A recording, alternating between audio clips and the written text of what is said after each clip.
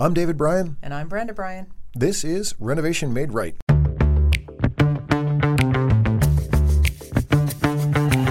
If you're considering a remodeling project now or sometime in the future, Renovation Made Right is your single source to help guide you through getting the project you want and an experience that you'll enjoy. Renovation Made Right tackles topics that range from how to select the right project and contractor, to tips on surviving the remodeling process, to best practices for kitchen and bath design. We have over 30 years of experience in the industry and are owners of the well-established design build remodeling company Black Dog Builders in Salem and Nashua, New Hampshire. We're sitting down with industry professionals to tap into their experiences and insights so we can equip you with the tools you need to make your own project a success. All right, welcome back to another episode of Renovation Made Right. Did I say that right? Renovation Made Right? You did say it right, just not smoothly. It was kind of bleh, right? Yeah. Sometimes that happens. Anyway, this is Renovation Made Right, and I am Brenda Bryan. And I am Brenda Bryan. What? Oh. You're not Brenda Bryan. Hi, sorry. What's your name? I'm David Bryan. Thank you. All right. Good Lord, we're I'm very on a bad start. I influenceable. don't know. Right. The question is, should we edit this and do it again, or should no? I think everybody it's just should fine. just roll with it. It's see just the bad fine. stuff? Yeah. So okay. listen, I wanted to mention something to you. Yes. Right. Do I have spinach in my teeth? You do not have any. Okay. No, it's fine. So, but what I did want to mention to you was, so this summer, you know that, so we have 4 kids. I do know that. I chose to build a surfboard with one of our kids, yes. right? One of our daughters, yes. with one of our daughters, right? And so this summer, as our summer project, we built a surfboard from scratch, which was a lot of fun. But mostly, I did it as a way to get to spend lots of time with her. Yes. Right. So, which we did. And at one point in time, so you've done that before. You built a dresser with I do our that, son, yeah. So and then the youngest son actually wants a beer pong table, and you're actually thinking. He's only 16, by the way, but Dave's actually thinking about doing it just because. Mostly because that'll force him to spend time with me. Yeah, he'll be forced to. So and they all think that what we're really doing is building a project. Beer pong table. Yeah, they all think we're building a project, but the truth is we're actually spending time together. You're building a relationship. Right, we are building a relationship. However, in this particular case, this daughter, our youngest daughter, who is now a junior in college, who is also a little bit of a wise guy, we're talking, and I said, hey, you're not going to believe this, but we have thousands of listeners to our podcast. And she was positively stupefied. Yeah, I know. Right, because all of our kids who think, the hell would listen to you? Right, all of our kids think we're idiots. Yeah, right, and we are. And I suppose that's probably true of virtually every child. But in this particular case, she was like, "No." I'm like, "No, we have thousands of listeners." I'm not. She's like, "No, come on, really?" Yeah, but it's true. So I wanted to thank our listeners for listening, and if you run actually that we can document that and show it to our kids and being like, we're not the idiots that you actually think we are. Right, and if anybody runs into our daughter Flynn, let her know that we're not idiots, and we have thousands of listeners. So thank you very much for being with us. We appreciate it. We do appreciate it. So today we've got some questions teed up from listeners. Yep. And Brenda, you're going to read off our first one. Yep. We have from Rosie. Rosie wrote in and said, hello, love your podcast. See, that's another listener. Here's a design question. We are building an addition, and our HVAC designer says we will need return air vents to the bedrooms. I'm struggling to visualize how to make it look as unobtrusive and integrated as possible, and hoped you may have some ideas for me. Or are there other ways to plan for airflow between bedrooms and other parts of the house? So, Rosie. I can't answer that at all. That's okay. It's in my wheelhouse. Yes, thank God. I got that. Mm-hmm. And so, Rosie, thank you very much for the question, first of all. And yeah, the answer is there's a couple of different ways to deal with this. First of all, there's some variables that are involved, whether your bedroom's on the first floor of a house or the second floor of a house. Obviously, being your house 1-story or 2-story is a driver. And the reason for that is it may be where your contractor could locate the return duct in the ceiling, or locate it in the wall, or could locate it in the floor. So there are variations among all those different options between wall, floor, and ceiling, some of which depend on how the addition is going to be configured, right? So this is an addition. I'm going to guess it's a single-story addition, and so you have some flexibility. And you need to be mindful of the fact that whether it's for heating and cooling, does Rosie say whether it's for air conditioning or heating air conditioning? She just says HVAC designer says we need return air vents. So I'm going to assume that it's actually for both heating and cooling, right? And so there are pros and cons to whichever way you locate your return. If you locate your return for the ceiling, it actually can help the air conditioning a little better because cold air falls, and having the return on the ceiling helps actually pull that cold air up and circulate a little more around the temperature you want it, right? So we don't want the room temperature to have a lot of variability, and you don't want it to be cold at the floor and warm at your head height, right? You want it to be even, right? And that's part of what the return does, is help make that air circulate around so it remains as even as possible. So that works well for the cooling side, but it actually does not work as well to have to return on the ceiling for the heating side, because heat already rises. So you're actually pulling sucking the warm air out exactly. of the room, right. Maybe in some cases, maybe a little prematurely. Maybe it hasn't gotten a chance to do its job. So that's then on the HVAC contractor to make sure he's designing the supply lines in a way that, let's say they on the outside walls and they wash the walls with warm air, and so by the time they get pulled across the room to the return, they've done much of their work. The air's done much work, right? So that's one thing to consider. There's also another alternative called a jumper duct, and a jumper duct allows you. That sounds so cute. Huh? It's like a jumper. It's not like oh my God, not like a clothing jumper for no. Oh my God. I'm just having fun. Yeah, so because I have no idea what you're talking about. The jumper duct allows you to basically create a connection for your HVAC system from the room to maybe the hallway. So you might actually put a duct. Let's say you put a duct in the wall that's common to the hallway. So you got your bedroom or you got your room itself, and you put a duct down low in that room, and then you actually use the stud bay as a duct essentially, and then you put another duct on the hallway up high, and it creates circulation between your room and the hallway. In the event, as an example, that you have a return in the hallway. So some less expensive installations don't put returns in every room. The right thing to do is actually put a return in every room. But some less expensive installations will maybe put a central return. So they have a big return, maybe in the ceiling of the hallway, or in the wall of the hallway, or even in the floor of the hallway. And so all of the spaces are being serviced by that one return, which means it's really important to make sure that air is escaping those rooms and getting to that return, right?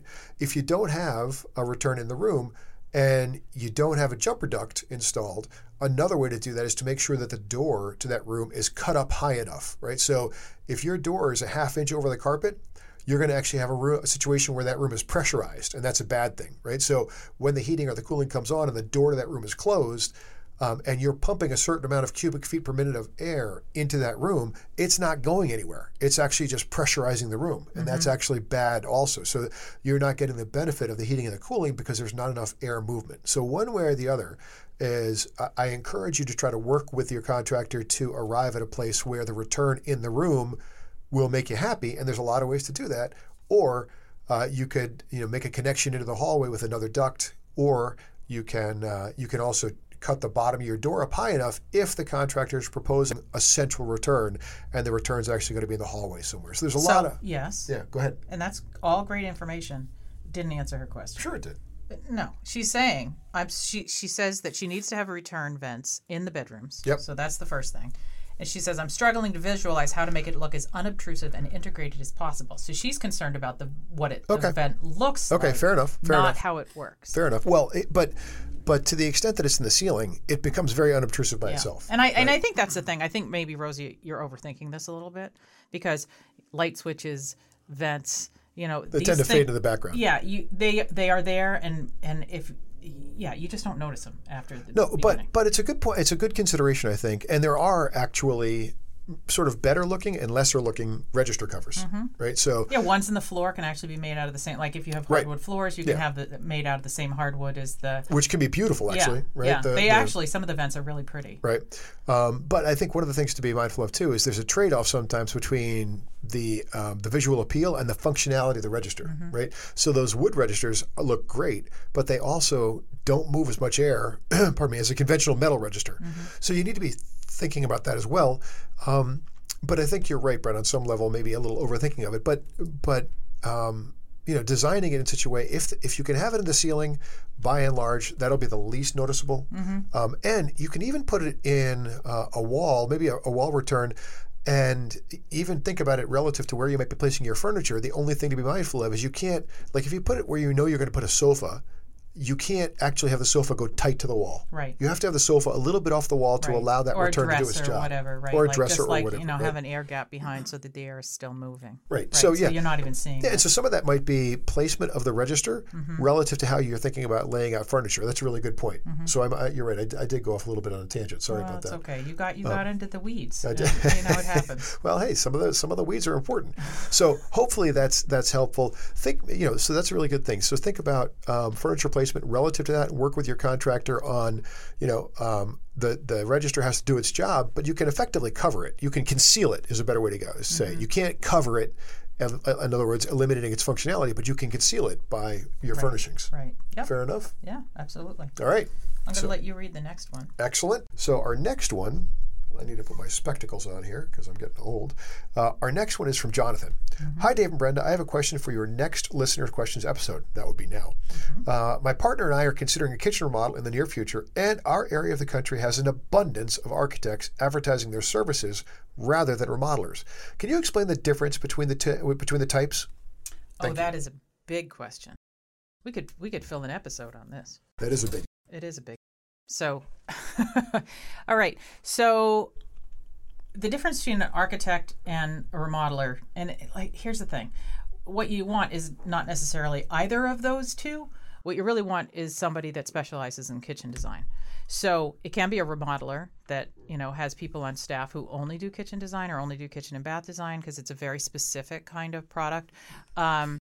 Or you could hire an architect that specializes in kitchen design. But, for instance, what you really want to be looking for is a certified kitchen and bath designer, a CKD or sometimes a CKBD, which means they have both accreditations. Because those people are educated not only in just, how to lay out the room, but they also know about plumbing fixtures, they know about appliances, they know about how much refrigeration you need for the amount of people that live in your home. I mean, it's a whole broad range, but it's very specialized. And an architect who's also doing whole house design is not necessarily going to think about how many linear inches of drawer space do I need for my kitchen that serves, is one person is using, or two people are using, or, a family of 8. So, in fact, we've done numbers of projects where clients brought us the plans from an architect for the overall project, and the architect chose not to detail the kitchen. Right. They left the kitchen for a kitchen designer. Right. Exactly. So, but I want to take that. I want to take the process back a step, because we talked about it from the standpoint of a remodeler or an architect. But the reality is we, sort of, as our listeners know, we own a construction company, have several different construction-related companies. And the core of our business, the thing that has buttered our bread and has put our kids through college, is not yet. Design. They're not all through. Not all through. That's right. Projecting our kids through college is design, build, remodeling. Right. So we made the choice to go into the marketplace as a designed build company, and it's just what it sounds like, which is under one roof. A company provides services that satisfy the design need and also the construction need sort of seamlessly under one roof. Now, what you asked about is sort of, okay, do I work with a remodeler or an architect, right? And I would put it to you that whether you find, if you're going to look for design only and handle that issue first and then worry about construction later, okay, you could actually work with an architect if the architect touts themselves as kitchen experts. Right. Yeah. Just make sure that that's something that they do. Right. And you also have to be mindful of that too, because if you're working with any typical manufactured cabinet, in other words, not a custom shop, whoever does the design work also needs to understand what cabinet you're buying and understand a lot of details around how they design and sell that cabinet. Right. And so working with, I'm a bigger believer of working with the end provider. Whoever you're going to buy your cabinetry from should be the same person who's doing your cabinetry design, right? Yep. Now, that's a separate issue from the design build. You could still do that separately, but we're big believers in the consumer having a better experience when they combine the construction services with the design services, right? Right, because you get feedback on budget as you go. You get a sense of, like if you're saying, well, I really wanted Pogue and Pole cabinets, but I have a Marilat budget, so this is totally different ends of the cabinet spectrum, from like super, super high end to budget grade.